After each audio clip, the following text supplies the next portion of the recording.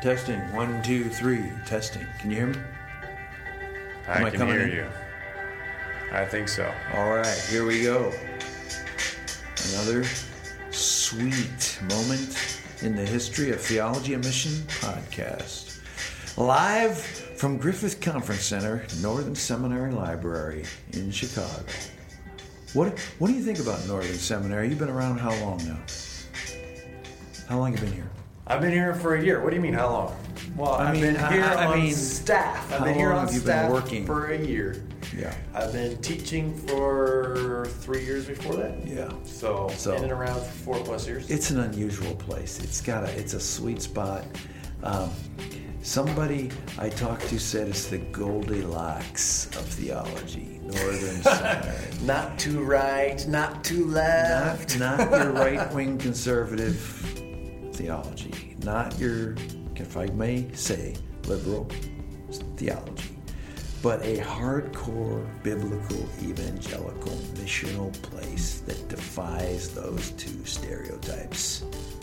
That's why I love Northern Seminary. Anyways, that was an unintended commercial. That was our nice. It was just spontaneous. Is that my love for this place? Impromptu plug for the great Northern Seminary. And of course, I forgot the one other thing. This. We have Scott McKnight here. Yes, we do. We have Scott McKnight.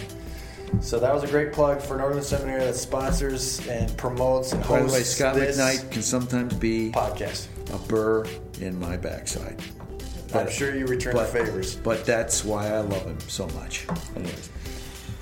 All right, good. So we are... He's always criticizing my stuff, but I love him anyways, and we go back and forth, and iron sharpens iron.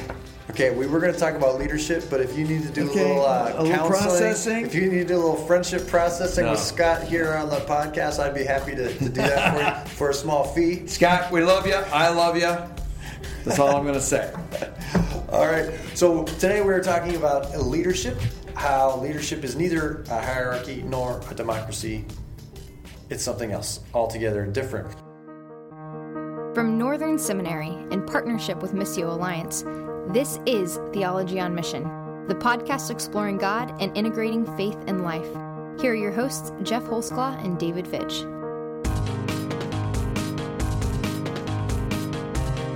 So this show kind of connects with previous episodes. One is our episode on being bivocational. The second one is an episode on mutual submission, which incidentally happen to be both of our most listened to episodes. Did you know that, Dave? I did not know. Did not know. It's both of those bivocational mutual which submission. Which means we got 10 people listening. Yes.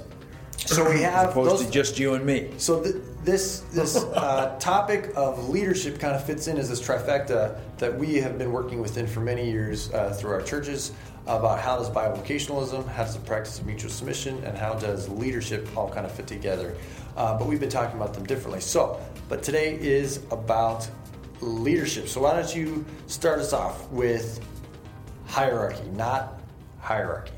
Yeah, well, okay, so I think most of us, all of us who grew up in the United States of America, Canada, anywhere in the West, but particularly in North America, we are just used to hierarchies. In the church? We're used we're used to hierarchies in the church, we're used to hierarchies in our jobs, in school, in hierarchies in arts, even arts. There's always somebody over and above us running the art museum. And so even if there's some, kind of democratic legitimation to it, still there's somebody, usually a man, because hierarchies are patriarchal most of the time, who makes the decision and enforces the decision in some way, either through a paycheck or some other organizational means to carry out that decision and see it carried through. So we're used to hierarchies, whether we realize it or not. Now, when... The hierarchy of the person where the buck stops here. Exactly. The person who has to make the tough decisions. Yeah. The people who cast the vision. The Moses who comes down from the mountain with the laws of God. Yes. Well done.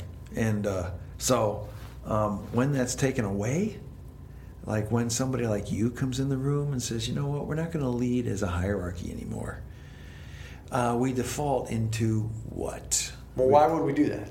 What's wrong with hierarchies? Why is having a senior pastor or a lead pastor, in your view, perhaps not the best thing. Well, that's a Or our view. I'm not putting it all that's a on you. multifaceted answer. But the first answer is because Jesus said no more hierarchy. He didn't put it in those words. What What words did he say?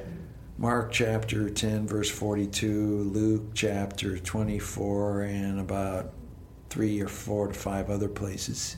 He says, you know how the Gentiles, the rulers of the your leaders in the Gentiles, lord it over you. It shall not be so among you. Do not let anyone call you master or rabbi. Yeah. I have called you friends. That's a significant statement all on its own. But anyways, the point is that Jesus, so hierarchy is the result of the fall. Genesis chapter 3, verse 16 maybe. If I'm off on that, forgive me. But, after the fall, the man shall rule over the woman. And so hierarchy comes in after the fall. By the way, this is Augustine. Yes, I was just about to say Augustine. Not Aquinas. Augustine recognized this problem of the fall, that hierarchical leadership was a result of the fall. Even government that operates out of this sort of hierarchical coercion is of the fall. It's a necessity due to the fall. We wouldn't need government if it weren't for the fall. So it's got a long tradition in Christianity. Mm-hmm. So, but the problem is when we come in and we say no more hierarchy, we don't know how to do it. And of course, democracy, Enlightenment-style democracy, is a response to the abuses of monarchy, abuses of coercion. And so what do we do in our churches? We default. This happens really, it's common amongst missional communities where we talk about flat leadership and use that word flat, which probably isn't the best word, although I understand what they're trying to say. And so we often default into democracy where everybody thinks everybody's voice is heard equally on all matters and in all ways. Like everybody's opinion on a particular verse, let's say we're trying to deal with a controversy in the church, everybody's opinion on the verse counts equally. This is the American way. It's democracy. Unfortunately, all we do is we end up in endless conversations about the topic, and it never takes us anywhere. So that's the problem with both hierarchy. It's abusive coercion, and the fact that it's a top-down system that depends heavily on one person. And that one person is not Jesus, but also democracy. We end up having endless conversations that never take us anywhere because we have no leadership born out of the giftings of the authority of Jesus as Lord, inhabited in the gifts of the Holy Spirit. So before we move on, I just want to fill out some of those things a little bit more. For hierarchy, some of the practical kind of implications is that someone has to make a decision. So someone makes a decision, everyone else follows the decision. So we have a problem in the church, someone makes a decision. You need vision in the church, so, someone makes decisions. This is often the senior pastor, lead pastor, usually a man. So then the flip is okay, well, maybe that's not what God wants for us, or how Christ has set up the church through the Holy Spirit. So then we default back to the other one, which is democracy. Which is, everyone gets to have a voice, everyone gets to have an input, and then you get this sense of endless discussions. So we go from decisions to discussions, but that just ends up being like voting, and that doesn't seem Spirit-led either. And so how can you move from decisions to discussions to some sort of Holy Spirit discernment? This is what we talked about in Product of Christianity and other places, is what we really need is discernments. It's not a decision or just merely a discussion, but a discernment. But I think there's reasons why people... Hey, by the way, that's a key point you just made there. Discernment versus endless conversations and hierarchical decisions. Discernment implies we have an issue that needs to be addressed to move this community forward, and we need to discern it with the mind of Christ. Mm-hmm. The mind of Christ is not just one expert who sits on top and went to seminary and got an MDiv, and now he's the professional, and he's going to go to Mount Sinai, hear from God, and then tell us tell the rest of us where to go. It's a communal discernment, 1 Corinthians chapter 2. It's all the gifts involved, but it doesn't mean it's democracy. And that's, I think, at the point where we're at right now. So what is your response to all that? Well, I just want to fill this in more because I feel like a lot, like you can kind of get the sense of, intellectually I don't want a hierarchy, but I think emotionally and experientially, I think a lot of people do because there's safety in hierarchies. So if you're in the middle of a hierarchy, you know you can get either your subjective affirmation as a person from pleasing the person higher up on the hierarchy, right? Oh, they affirm you. They notice the good work that you did. You know, and at least the celebrity worship. Right. Now I know that I have done something worthy. Or you can lord it over the people under you. In a hierarchy, maybe you don't look to the person above you. Maybe you look to the people below you. These people are my charges. I'm in control of them. So I feel important because of that. When you take that away, then who am I? How do I find out who I am? What am I good at? Who gives my ego the affirmation that it's seeking all the time? And so people want hierarchies because it helps them know where they are. But they're used to it. Their identity that you're talking about, they're very used to it. Now they don't know even where if they to don't go. like it, they're used to it. And then I think it also traps people on the top or near the top of the hierarchy to feel like they have to be competent in a whole bunch of different ways. And so I have all these... And they can't reveal their weaknesses. Exactly. This is what I was going to say is, we talked recently about Mandy Smith, and after she's coming to the Missional Learning Commons, she wrote this book on the vulnerable pastor. And when you're at the top of a hierarchy, it feels impossible to be truthful about your own weaknesses and inadequacies because people are looking for you to be the decision person, to be the competent person. And so the people even on the top can feel trapped by these hierarchies. And by the way, this problem of the hierarchy has never been more prominent in the evangelical church of the United States of America than today. We have more pastors failing at the top. Mm-hmm. We have more dictatorial, coercive jerks running churches and blowing up. I mean, we don't want to mention any names, but they've been all over the internet for the last 5 years. We've had people who are hiding within themselves and can't deal with their sanctification issues because they can't reveal. If anyone were to find out they had that thought or they had that lust or they had something else, it would be over, it would be history, and the church would fall apart. This is the fallacy of hierarchies. Right. So then you flip to the opposite side, which is democracy, flat leadership. And that oftentimes people advocate for that because coming out of a place of woundedness. Oh, I've been burned by the heavy-handedness of a hierarchy. I love it being flat. Now everyone has a voice and everyone can talk.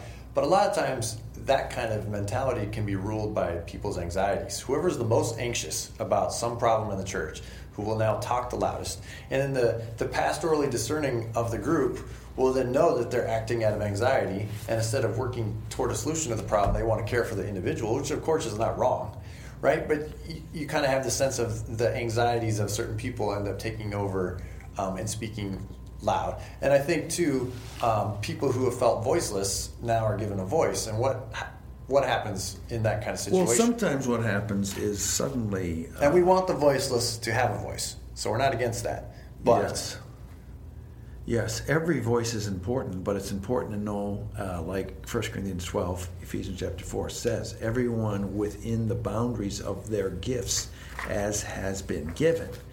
And so it doesn't mean like so-and-so suddenly, been a Bible student, but probably has not had the gift of teaching and sufficient time to develop that gift of teaching. His or her understanding of a particular text does not carry equal weight with the teacher, or teachers plural or preachers plural, who have been recognized for their gifting and have been, I would even argue, have been ordained in a history of the church sufficient so that they can guide the church in the teaching ministry of the church. But it doesn't mean that the teacher just gets to coerce and dictate his view of the text and not put it before the whole church and submit to, say, the pastors and the apostles and the evangelists and the other concerns with, and those of faith and those of healing and those of all the other gifts, who say, you know what, I think you might have missed this, or I think you might be overstating this, and suddenly the teacher gains insight into his own understanding of the text. So he leads, the teacher leads, the apostle leads, the pastor leads, the evangelist leads. All of them lead out of their giftedness, but they still submit it to the broader gifted community. Each voice in that sense still has a voice, but it doesn't mean it all carries equal weight. This is the person gifted to lead in this area. This is the, like I remember at Life in the Vine, sometimes you guys and women didn't want me leading in specific areas. You said, I don't think he's gifted in that area.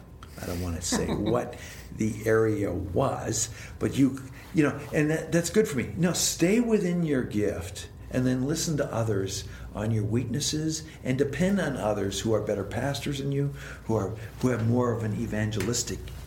I think by the way, I'm an evangelist and apostle. That's my strengths. What do you think? What do you think? I think we should make a whole podcast about the APEST.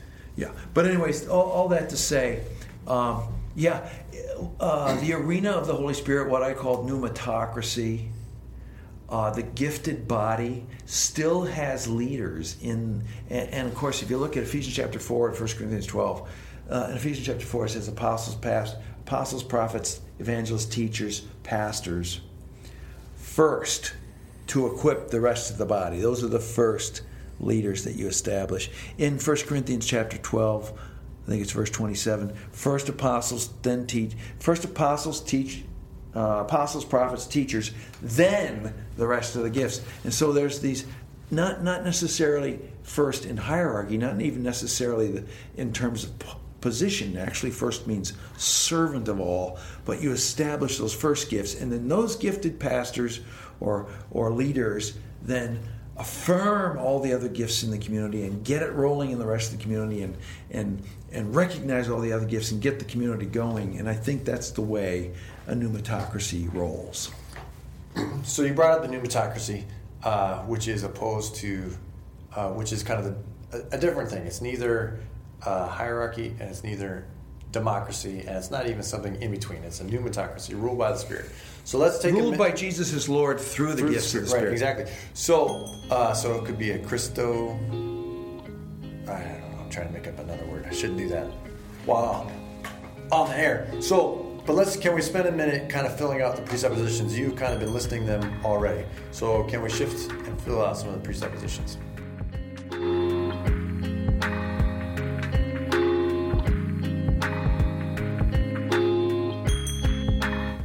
All right, so for a pneumatocracy, the foundation is all have been given the gift of the Holy Spirit. This Amen. Is Pentecost. And so this is what, in one sense, I know all Christian traditions affirm Pentecost, but there's certain Christian traditions that maybe affirm it more than others. And so this is where, we want to really emphasize the Anabaptist or even charismatic and Pentecostal. holiness traditions. Is that the Spirit has been poured out on all people to prophesy. It's not a hierarchy. Yeah, there's no hierarchy. This goes into Galatians. They neither slave This is free, why there women. are men and women in ministry alongside one another, not men over women in ministry. Right. Yeah, which is a whole other podcast that we haven't gotten into, is men and women ministering together. The image of God, male and female, He created them. So that's the baseline for this, is that all have been given the Spirit. Now, that doesn't mean it's a democracy, right? We're not just all kind of undifferentiated sameness as Christians who have been given the Spirit in some sort of uniform way. Rather, we've been given gifts, and we've been given different gifts. People have different gifts. And then, as you said, certain leaders have been given certain gifts, and there's certain gifts that are given to flourish all the other gifts. So there's a priority there, but that's only so that all the gifts could grow. Only in chronology. Right. Yeah.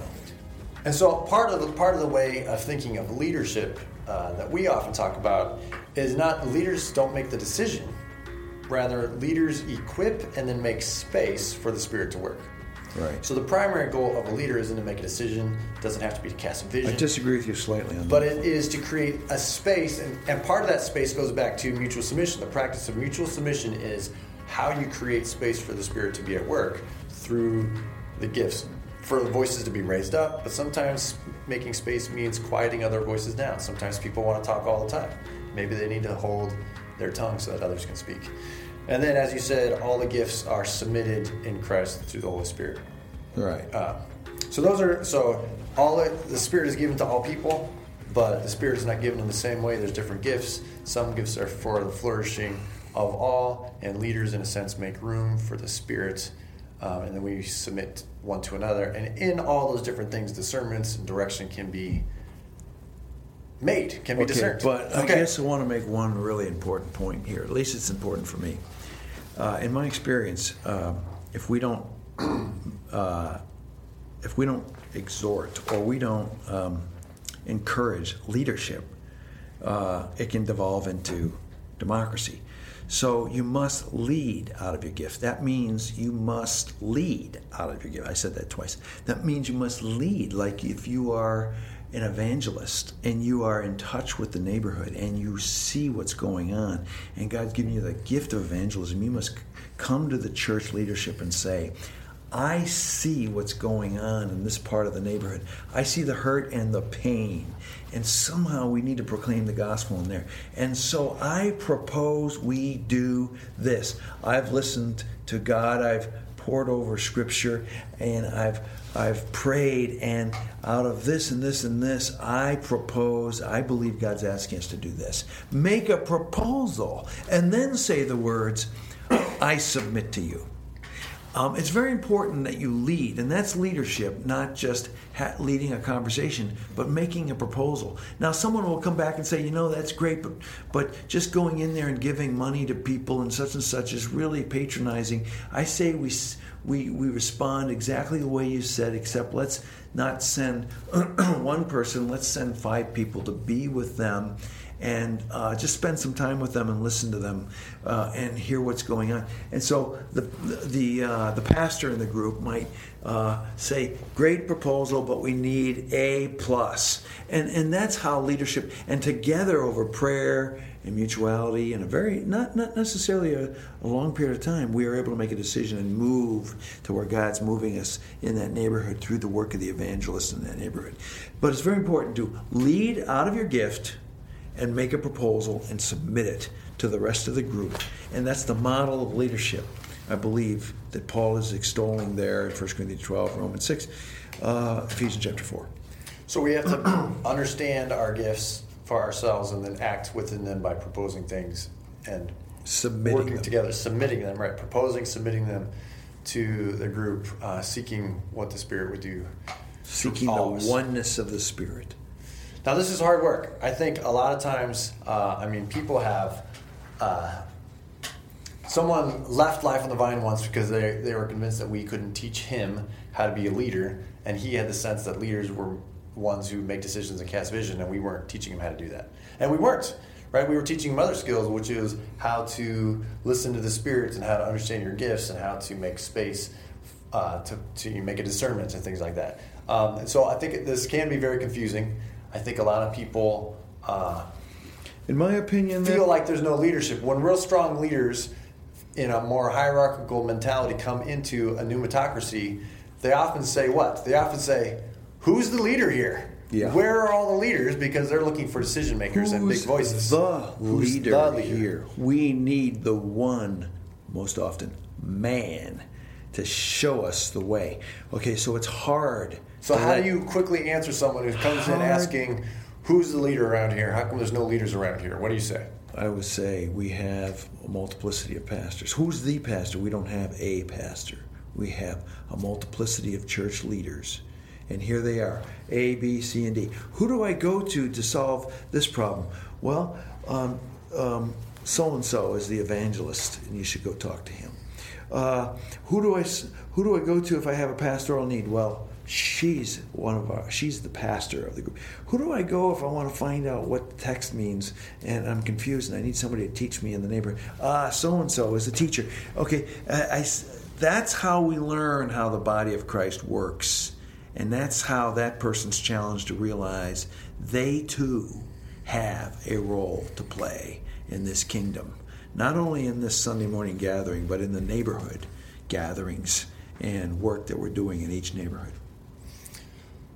So I know a lot of people are asking, because we want to be real. We want to keep it real here at Theology on Mission. So what are the pitfalls? People are going to either experience them, who are maybe resonating with what we're saying, but they need to know what are the pitfalls. So what are some of the pitfalls of trying to live into this pneumatocracy? Pitfalls. Well, you and I have both experienced a lot of pitfalls. Do you want me to start, or you want to? Well, I think we've covered a lot of them already, but Well, one would be the warning that intellectually people will agree with this model until a crisis occurs, and then they want the pastor to be on their side and then to fix their problem. Right. So this has happened several times where a crisis will happen between relationships, and instead of mutual submission and a seeking of what the Spirit's doing, they just want you, the pastor, to side with them and to bully the other person. So this happens quite often. So don't feel like you've done a lot of wonderful work when intellectually people agree with you. Wait until there's a crisis, and you'll find out how much people are really committed to this. But then don't be discouraged. Just know it's going to happen. Yeah, you had a good tweet the other day. I can't remember what it was, but you basically said we can lead as vision casters from top down, or we can coalesce a community from bottom up, or something like that, right? Yeah.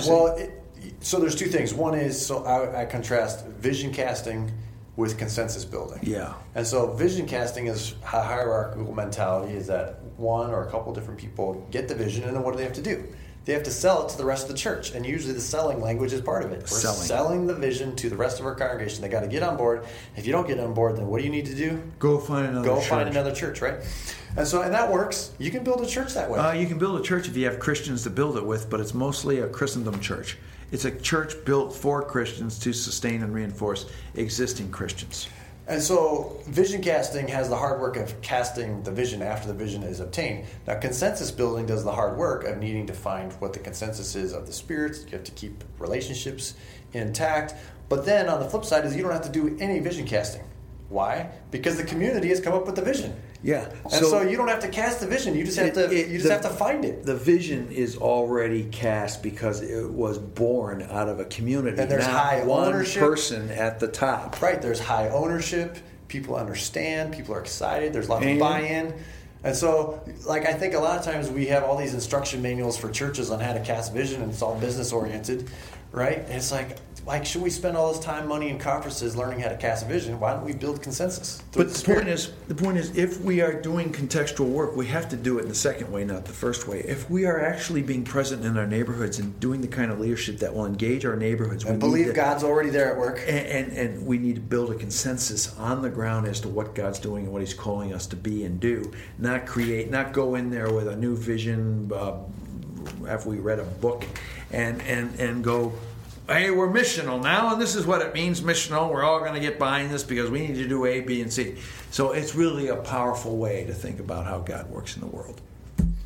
All right, back to the insecurities. Back to the problems, the weaknesses, is when we think of leadership this way, what we call co-leadership, is it's going to expose all of your insecurities super fast. And what I've seen and heard is that people try to be co-pastors, co-leaders, to have this kind of mentality, but maybe their spiritual maturity was not high enough, and it becomes a disaster.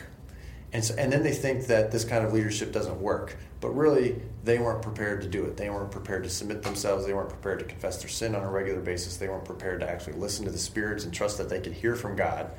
And so it becomes a total disaster, and I think a lot of codependency kind of creeps in.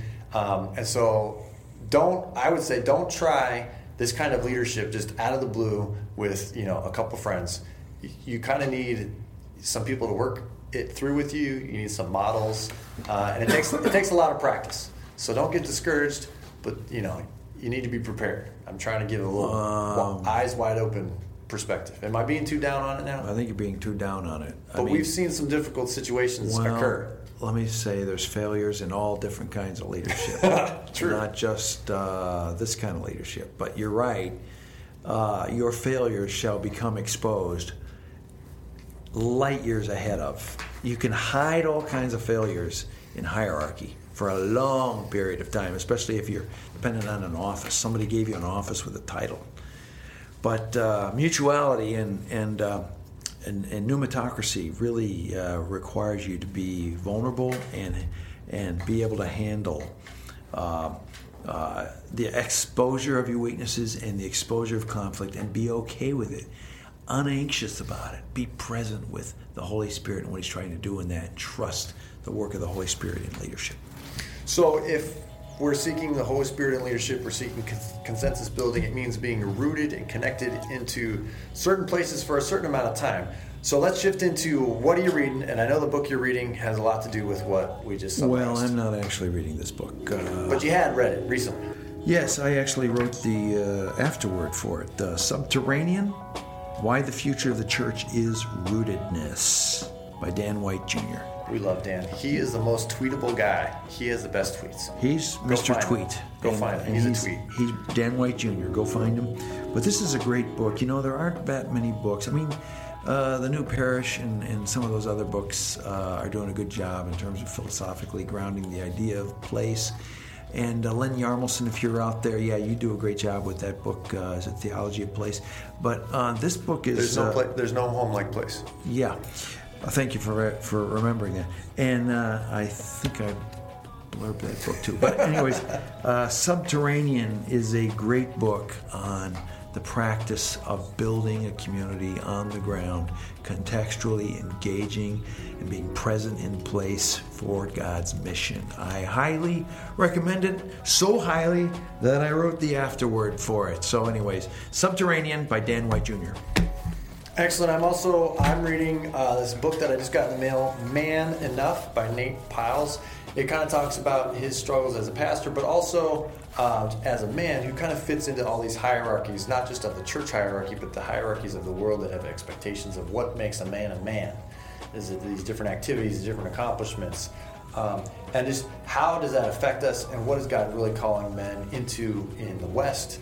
And so I'm a couple chapters in. I really like it. I'm sure I'll be saying more online about it soon. It's Man Enough. It's out by Zondervan. I think it's coming out next month. I got an advanced copy.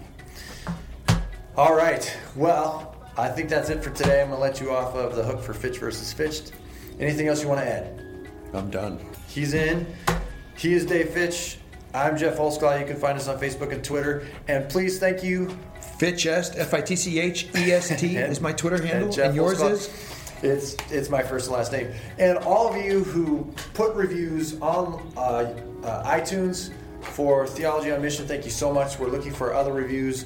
That really is the best way to let people know that you like this podcast. It's the best way to help other people to see it and to discover it. So please navigate over to iTunes, give us a quick 5-star or 1-star or whatever, and a quick review.